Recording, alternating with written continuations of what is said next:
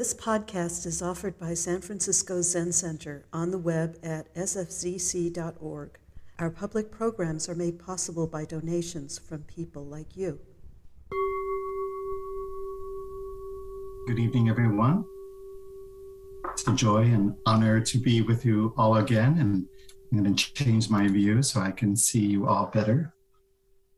And as I usually have been doing recently, inviting anyone who is able to join us visually by turning on your camera, if that's something that you're able to do and open to do. It's really beautiful to see Sangha manifesting in this way and feel that sense of connection. So if it works for you, great. And if it doesn't, that's also fine. So thank you so much. And also let me know if my sound is problematic, and I will try to adjust it. So thank you for being here.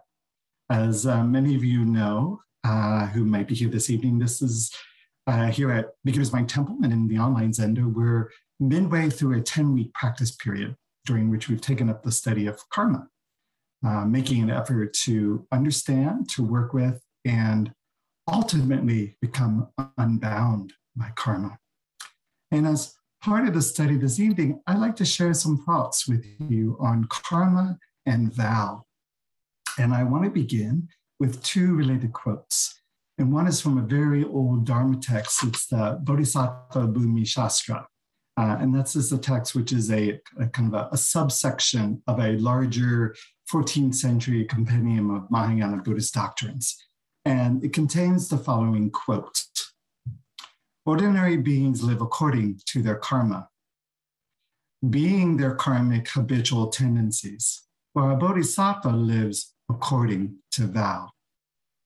And then the second quote is an echo of a brief commentary on this original expression by the contemporary teacher Shohaku Komura. And it's from his wonderful book, Living by Vow, which if you haven't read it, I would highly recommend it.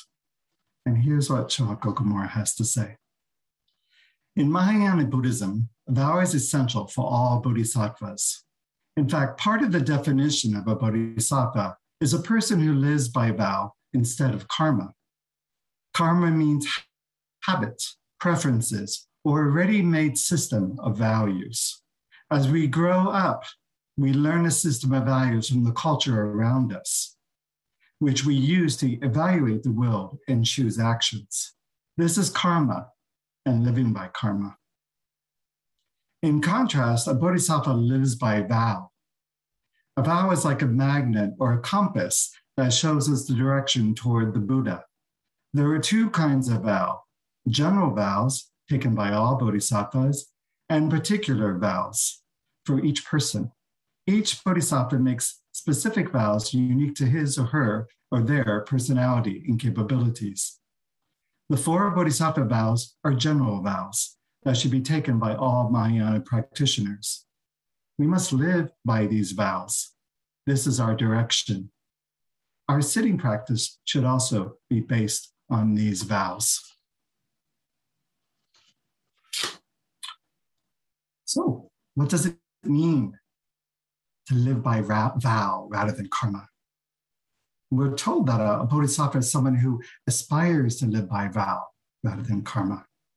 Bodhisattva, for those who might be familiar, refers to anyone who has generated bodhicitta, which is a spontaneous wish and a compassionate mind to attain Buddhahood, full awakening, for the benefit of all sentient beings. And a bodhisattva is also someone who vows to live in accord with reality, to live a true life, to help others. If you're a Zen practitioner, it's very likely that you are a bodhisattva, or sometimes, as I think of it, a bodhisattva in training. At least I feel I'm a bodhisattva in training. It's like there is some calling within you, perhaps mysterious, perhaps not fully formed, that is compelling you to seek a path of liberation from suffering, not just for your sake, but for the sake of all beings. And maybe this calling has brought you to this talk tonight, to hear the Dharma, or to practice Zazen, or maybe even to take up the study of the Buddha Dharma. According to our Zen ancestors, to study Buddha Dharma or the Buddha way is to study the self. And to study the self is to study our karma, our ordinary way of being, right? Our karma as ordinary beings. So as Dharma practitioners, we are being asked to study karma. And the first step on the path of liberation is to look at and understand the workings of our particular karma. For anyone who's unfamiliar with the concept of karma, if you haven't been joining for the last number of weeks, it's in its traditional Buddhist form, rather than its current colloquial understanding. Karma is the intentional actions of body, speech, and mind, and the imprints those actions leave in our minds. So the things we say, do, think, and the imprints in our minds left by them determine how we are going to understand the world we live in. And as a consequence, how we're going to act in the future. So karma tells us that there is a relationship between what we do and how we feel that results from the intention behind our actions. This means karmic actions have a moral dimension, with intention thus being crucial.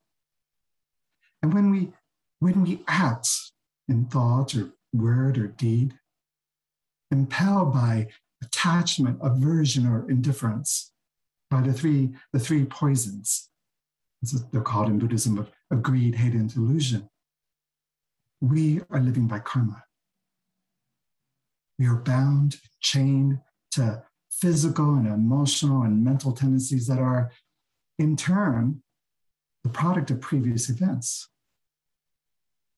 We find ourselves caught in the cyclical nature of life in samsara, of which the links of suffering seem to be beginningless. You kind of think of it as we're indentured to the past, unable to escape the pool of conditioned habit patterns. And so we're not agents or actors in our life, but we're reactors, right? Constantly forced by external circumstances, perhaps, or the internal churnings to conduct ourselves in ways that we might come to regret. Now, none of us escapes the law of karma. And each of us need to find our way to come to terms with it, skillfully working with it rather than against it. Our relation with ourselves, with others, and with the world, it's complex, in part because a lot of the karmic habit patterns we're engaged in were inherited or absorbed from others around us, such as our parents and society. And as Okamura also points out, as we grow up, we learn a system of values from the culture around us, which we use to evaluate the world and choose actions. So there's a kind of cultural, social karma, which is part of our conditioning.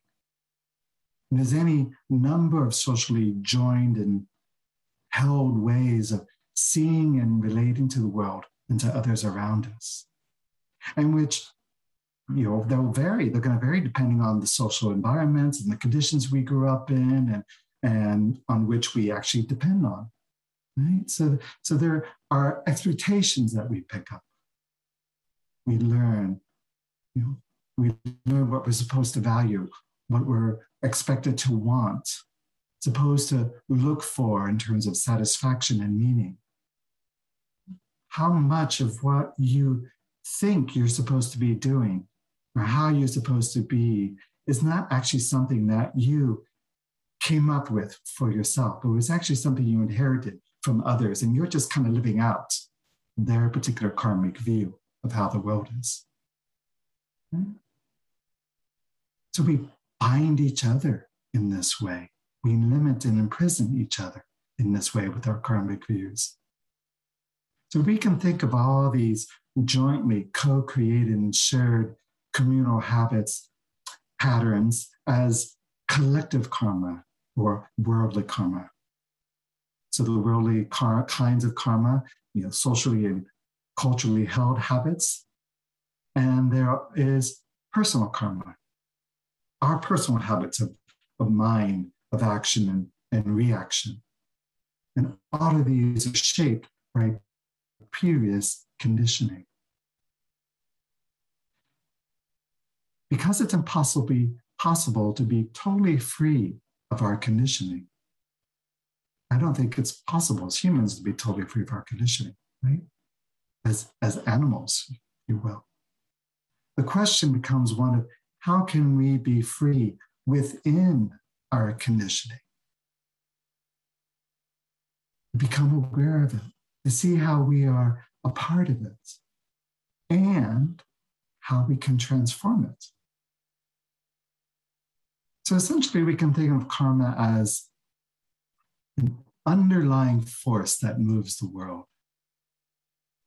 In other words, the world we live in it's a consequence of all of our karma, all of our intentions and actions, to a degree that is unfathomable to us. Each of us contributes to the world of karma because we always have a choice regarding how we will act and respond. We may not be cognizant of that choice, but the choice is always there to step out of karma. So the question becomes one of of what kind of world do we want to choose? What kind of world do we want to choose to envision and create? So if you start with a vision or an attention that's informed by self-grasping or greed, hate, and delusion, then you're contributing, right, to a world full of these kinds of afflictions. You're just replicating them. But if you start with a vision or an intention for, say, the well-being and happiness of all, then you've already contributed to bettering the world and changing yourself for the better, right? Just from that very intention. So rather than being tossed about by karmic hindrances, instead we can aim to take more and more control, if you will, of our life through the cultivation of beneficial actions of body, speech, and mind.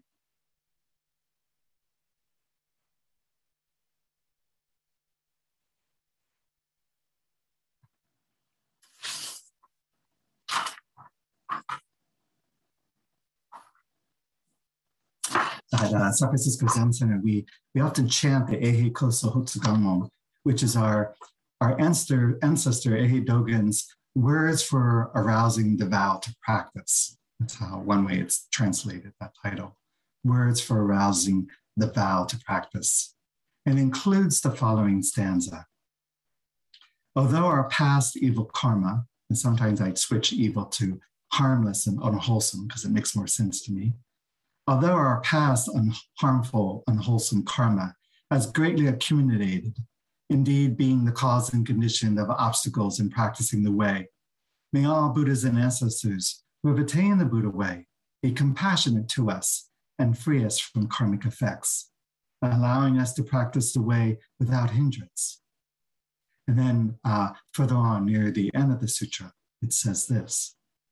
Widely explore the furthest reaches of these causes and conditions. As this practice is the exact transmission of a verified Buddha. Confessing and repenting in this way, one never fails to receive profound help from all Buddhas and ancestors.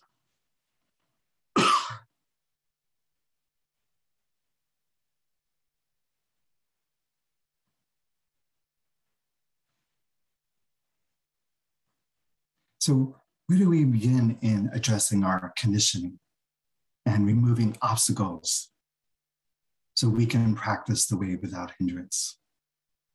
In my mind, to practice with karma, we first need to acknowledge karma. But in a certain sense, we don't need to do this alone.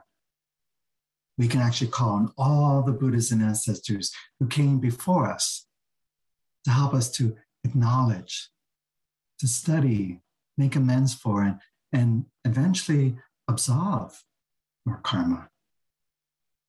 And I could say more about how we rely on the Buddhas and ancestors with absolving our karma, but I know that Shuso, Roger, the head student, is wanting to speak a little bit more about that next week. So I'm going to leave it to him to have that particular joy in sharing his thoughts on that. But the Shantideva, the 8th century Indian Buddhist monk and scholar, he said, one law serves to summarize the whole of the great vehicle, meaning the whole of Mahayana Buddhist teachings. The protection of all beings is accomplished through the examination of one's own mistakes. That's a pretty big statement. One law serves to summarize the whole of Mahayana Buddhist teachings. The protection of all beings is accomplished through the examination of one's own mistakes. And this kind of honest self-reflection, if we do it thoroughly, can help to motivate us and inspire us to continue finding our way in practice. And oftentimes we have a tendency to kind of step away or back away from looking at our mistakes and our faults. And instead we kind of, if we do something wrong, we lead with you could say a string of justifications or stories or excuses for why we did it or why we can't do something. I appreciate here at Zen Center, there's this practice that whenever we make a mistake in some way, and a common one, of course, is like hitting the wrong bell in service, or ones that many people may not admit to so much here, is absentmindedly leaving dirty dishes in the sink on the personal day, right? Who, me? Right? But we can just step forward and simply bow and apologize for our errors, our mistakes, without making a lot of excuses. Right? And it's also part of the Mahayana tradition when entering into relationship with Dharma practice, in particular with the bodhisattva vow, to acknowledge not only the impossibility of completing the vow, fulfilling our mission to save all beings, the impossibility and also of acknowledging all our current mistakes, but to also acknowledge all our previous mistakes, our previous ways that have been, you could say, unwholesome, ways that we've been selfish in life, this way that we're trying to, be in recovery from self-clinging, right? And this is why every morning when we chant during service, the following, right after service, right after meditation, we chant all my ancient twisted karma, from beginningless greed, hate, and delusion, born through body, speech, and mind, I now fully avow. Avow meaning I now fully acknowledge and accept my mistakes, my numerous errors. I confess. I did it, I made a mistake, and I'm very sorry. So being conscious of ourselves and being concerned about the effect that our behaviors and actions have on others is essential to our life in community. Whether or not you live within a temple, or you live in the wider community, or you live in the community of all beings, the community of the world, how it is that we're in relation to the world. So it's helpful to begin our practice of resolving our ancient twisted karma by first avowing and then studying it and understanding the roots of it, the various causes and conditions for its arising in our life. And with that foundation, then we can repent and make amends. And subsequently, make clear vows for how to live with more mindfulness, more awareness, and skillfulness going forward. And this is the way in which the Buddhas and ancestors practice with their own karma. This is both the practice of our dharma ancestors, as well as the way in which we ourselves become bodhisattvas, Buddhas, and dharma ancestors. And the bodhisattvas and Buddhas and dharma ancestors who come after us will practice this same way.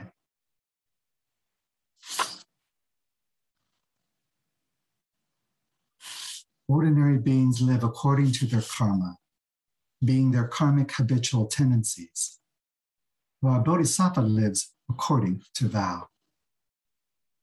So, how can we learn to live instead of through karma with the power of vow? To turn our minds and our energy with a vow. What is it that will compel us to leave behind our karmic habitual tendencies and choose a path of liberation? How do we live as bodhisattvas? How do we live by vow? And what exactly is vow? Okamura says that a vow is like a magnet or a compass that shows us the direction toward the Buddha. Buddha means one who is awake. So a vow can help us turn toward clarity, turn toward seeing things clearly, to be awake. Right? When we live from karma, from habit, we're not awake. We're living blindly. We're living out of ignorance. And vows can help us turn the flow of our karma, to turn our habits to something better, to make better choices, to make beneficial choices over and over again, to turn toward what is clear and true, what is harmonious and liberative. The Sanskrit word commonly used for vow in Buddhism is pranidhana, which means surrender, devote, or be supported by. And it can also be translated as vow, commitment, or dedication. And one contemporary dictionary defined vow as a solemn promise or pledge, especially one made in a spiritual context, dedicating oneself to an act, service, or way of life. So there is the sense of, in this, surrendering one's personal agenda in devotion to or service of a greater purpose or a universal truth. To let ourselves be supported by a calling that's larger than us. Okamura writes that there are two kinds of vow: general vows taken by all bodhisattvas and particular vows for each person. Each bodhisattva makes specific vows unique to his or her or their personality and capabilities. Now, if you've been around Buddhism for very long, even a couple of weeks, you'll see that there are a lot of vows, right? And some are very detailed, like the Theravada Vinaya. And while others address our ethics and intentions, you could say in a more general way, such as the precepts, right? And in some traditions, one formally becomes a Buddhist by taking the refuge vow. I take refuge in Buddha, Dharma, and Sangha. And of course, there are the Bodhisattva vows of the Mahayana tradition, which includes Zen, which I'll say more about shortly. But I think it's important to begin with identifying what is your own life's vow or driving intention. When you look inside and ask yourself, what is my ultimate concern? Another way to put it is, what is your deepest wish? Suzuki Roshi framed it to know your innermost request, your deepest intention, or your sense of purpose. The most important thing for you to realize or manifest in your life. So vow acts like a conduit for our life energy. And if we don't have a clear underlying purpose for our life life energy can be kind of scattered or can be kind of subject to being frittered away. Right? And vows prevent us from reaching the end of our life and looking back with the question, what happened? How did I end up here? What was that all about? Right? Our karma is the habit energy of our conditioning. But a vow, a true vow, whether or not it's public or personal, it's a compass that helps us to turn in the right direction. So as Dharma practitioners, we use our vows as kind of a GPS system, right?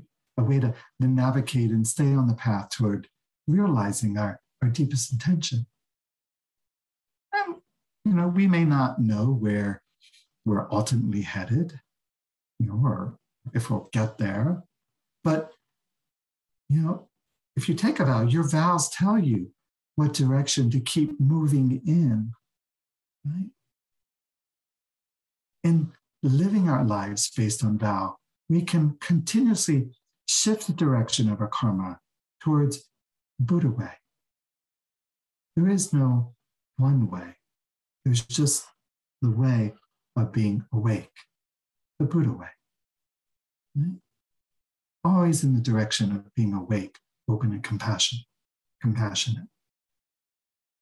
Following one's vow in every moment, living in vow, can be seen as the path itself.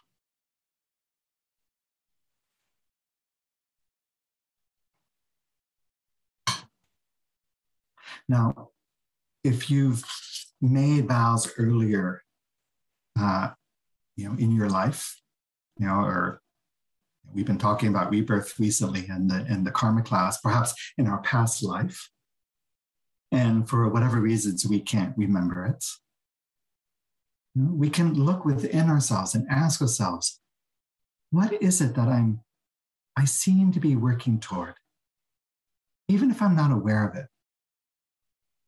What challenges are my life presenting to me that is somehow calling me forth in a way that asks me to go beyond my limited idea of who I am and what I'm on this earth this time to manifest? So your aspirations may not be ones you're fully aware of, but something in your life keeps pulling you in a particular direction, pointing you to where there is suffering, so that you can begin to recognize where there is suffering, there is liberation. The path of suffering is also the path to liberation. So what are you drawn to that's outside your immediate frame of reference? I was thinking about my own experience of vow, about the times of my life that I've taken a vow, and particularly when I've taken a vow that has been, you could say, transformative. And I think in all those instances, it was like I was taking a vow that I was ready for, that I had been working on for maybe a long time, even if I didn't necessarily know that I was working on it. But then when it came time to finally take that vow, it was as if I had already somehow laid the groundwork. The act of actually finally taking the vow somehow then empowered me to step more fully into what I had already started to live out of. So I think we should know that there's a work that leads up to taking vow, whether we are fully aware of that or not. So maybe that's what vow comes out of. That's how we know what our vow could be, should be, what will be skillful. There's something that is calling us to step out of our karma and into vow. And if we're quiet enough, attuned enough, and we listen deeply enough, we can hear the clear voice and see the light of vow in the midst of our karmic obscurations.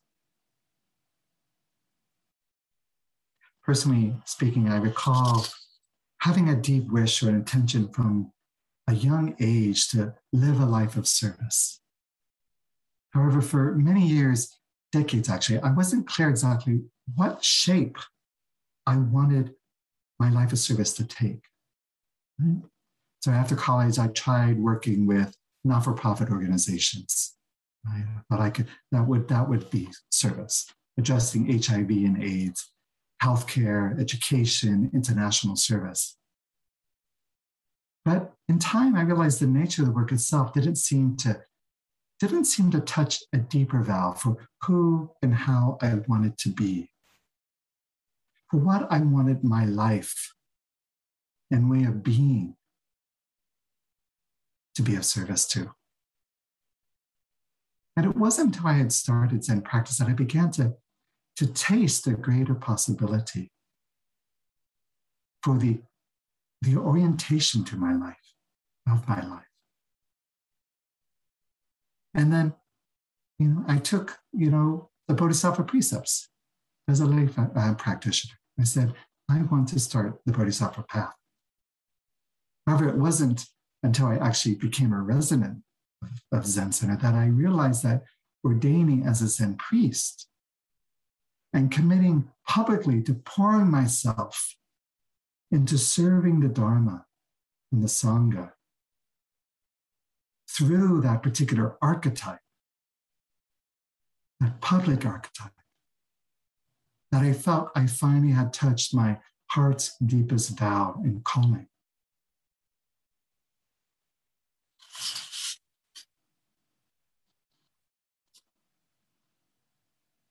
Now, vow kind of transcends the realm of our personal likes and dislikes, as it has a broader, larger frame. And there are personal vows informed by personal goals. For example, maybe I want to stop surfing social media so much because I want to spend more time on more rewarding activities. So sometimes a vow can be about renouncing something, letting go or stopping something in your life, something that's not skillful, it's not helpful, something that's not leading to freedom. Is there something in your life of that nature that you want to stop or let go of because it will direct you towards freedom? And sometimes a vow is to pick something up, to strengthen something. Maybe stretch a particular habit that we know leads to skillfulness, that leads to liberation, to freedom. Like making a vow to begin a meditation practice, or meditating every day. And maybe that means getting up 30 minutes earlier each morning, or spending less time in the evening with Netflix, right? And some people, they're of the opinion that making vows restricts or negates our freedom. However, the freedom to be bound by desire, to be led here and there by the dictates of body and mind, is not freedom at all, at least in my perspective. to me, it feels more like a object's submission to mere preference and mood or habit or even circumstance. And on the other hand, bodhisattvas, on their way to enlightenment, refuse to succumb to the sway of karma, right? The habit. Bodhisattvas are guided by vows. The intentional adoption of guidelines that align us with the dharma and advance our, if you want to call it, spiritual cultivation. To live by vow, to decide for ourselves what thoughts we will entertain, what words we will speak, and what deeds we will perform. That's true freedom. So we make a vow, we state an intention. And then what? Maybe we keep it. Maybe we don't. Maybe there's a lot of resistance, a lot of hemming and hawing, a lot of second guessing ourselves. And that vow needs to be wielded gently, at least by most of us. Otherwise, we have this tendency to use vow as a way to kind of punish ourselves, to reify a sense of a separate self through self-judgment. Oh, I broke my vow. I'm a terrible person. I'm the worst practitioner in the world. That's just selfing. That's just the ego running amok again, right? That's karmic conditioning. There's different ways to approach it then, different ways to tap into the effort to give some shape and to acknowledge our aspirations and to let them give some shape to our lives. But if we look at vows as the end of the mission, as the end goal or the result, and not in how we live them, then we're missing something that's pretty fundamental. Vow is in the living of it. There's no end to vow. There's no end to vowing. A vow is timeless. It's for all time. It's beyond time.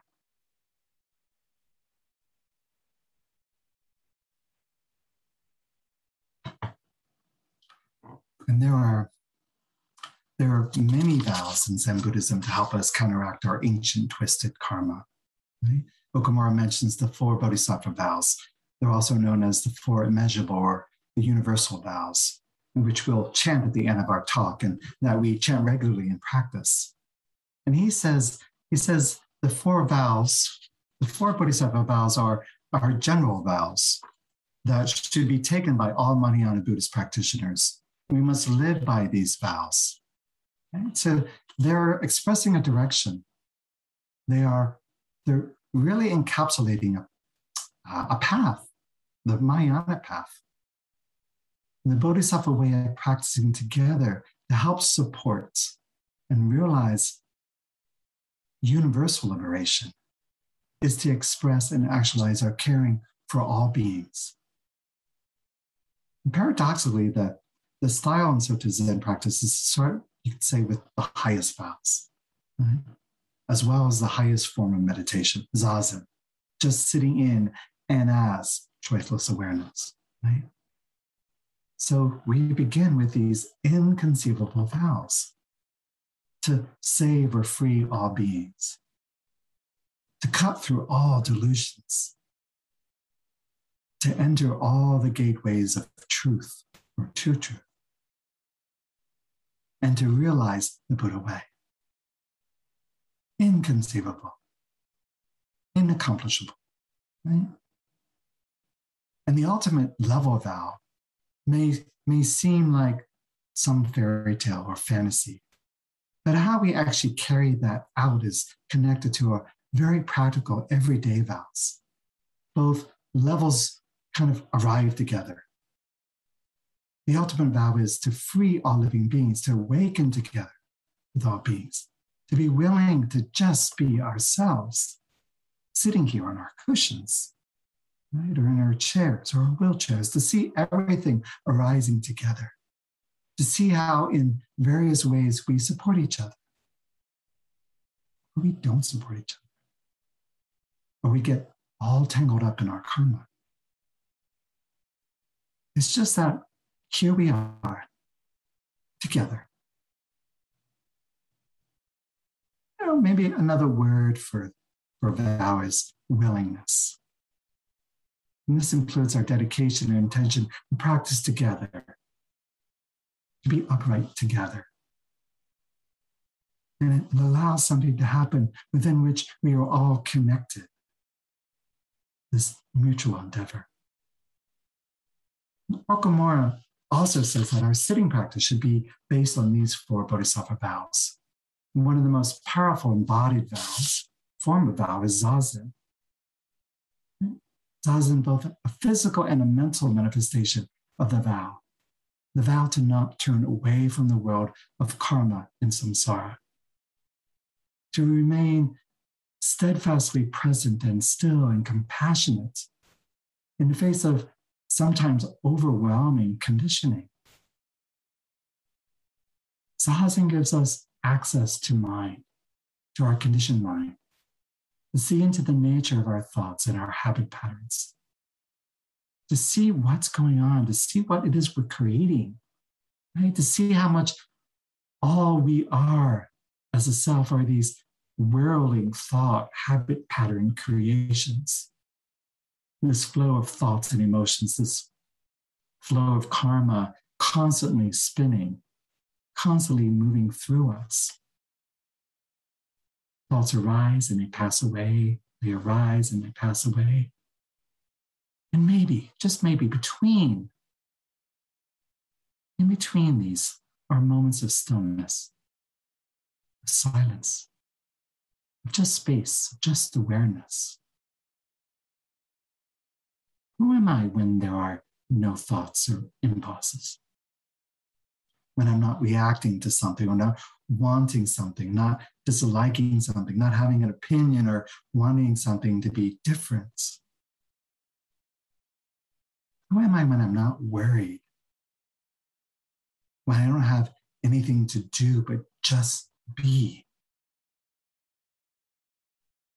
Who am I when no one else is looking or having a reaction to me?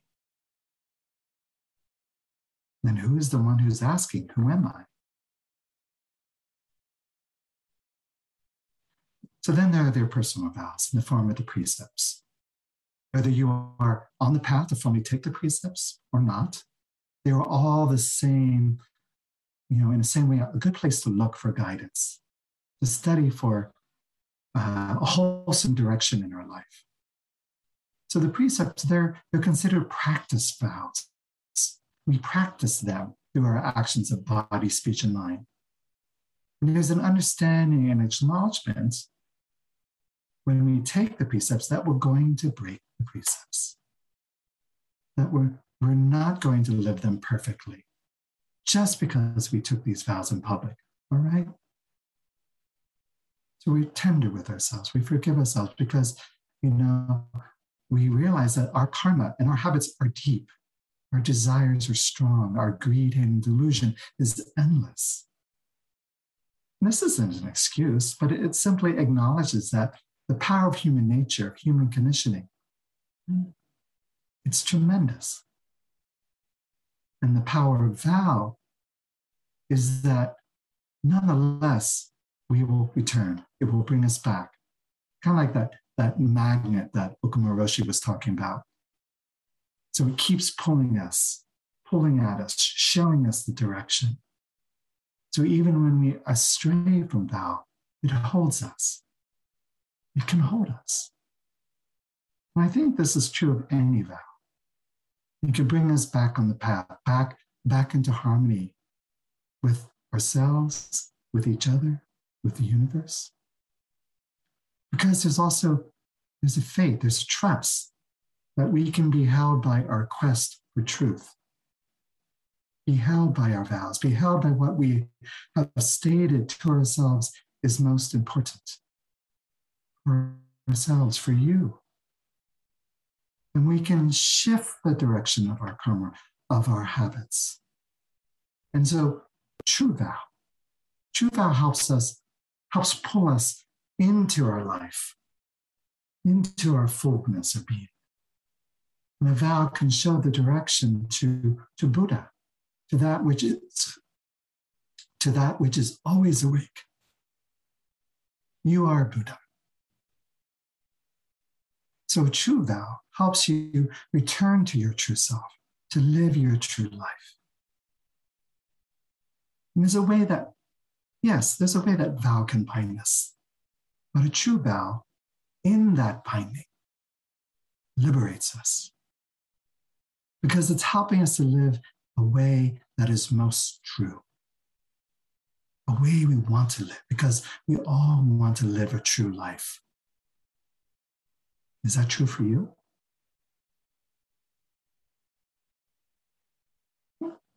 So in closing, I would encourage you to continually ask yourself, am I living by vow or am I living by karma? And as we continue our study of the Buddha Dharma, the self and karma, let us decide if we wish to live in servitude to karma or to walk the path of liberation. So thank you very much. I apologize for going over a little bit. I appreciate your kind attention. Thank you for listening to this podcast offered by the San Francisco Zen Center. Our Dharma talks are offered free of charge, and this is made possible by the donations we receive. Your financial support helps us to continue to offer the Dharma. For more information, please visit sfzc.org and click Giving. May we all fully enjoy the Dharma.